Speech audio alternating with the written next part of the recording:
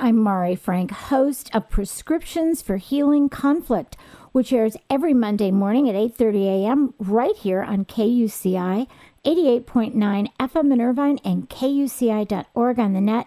I also am so pleased to present the weekly segment of Orange County Sheriff News and Safety Tips. And we are welcoming back a wonderful guest, Deputy Chris McDonald, who has been a deputy with the Orange County Sheriff's Department for 14 years, and he's currently assigned to the Orange County Intelligence Assessment Center, which the acronym is OCIAC, which is OCIAC.org,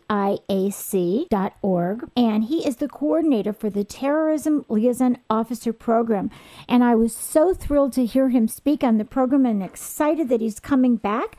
And so tell us, as community members, we know that we need to help law enforcement.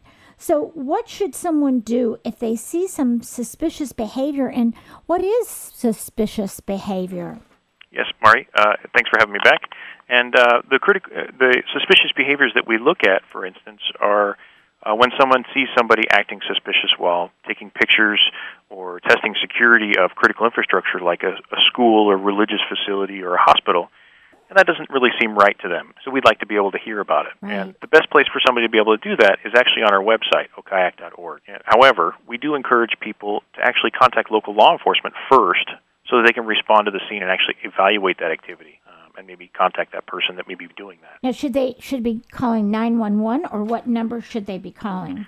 Depending on the circumstances, if it's something that may be a life-threatening emergency, yes, calling 911, or a non-emergency number for their local agency would work as well. Okay, and so what are the best resources for them? I'll tell you that to be honest, it's actually the community that's our best resource.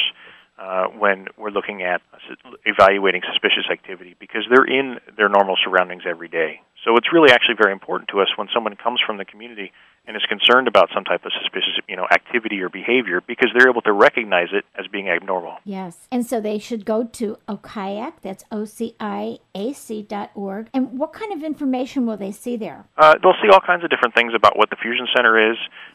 They can learn more about what we call the pre-incident indicators of terrorism, like taking pictures or testing security or acquiring supplies for something. And then they can also look at other training opportunities that we offer. And in fact, if anybody would like to request a pre-incident indicator course for their organization, they can contact us online. That's terrific. So we'll give the website again. That's www.ociac.org. And thank you so much for the great work that you're doing. We really appreciate it. Chris McDonald, you're wonderful. Thanks. Thank you very much.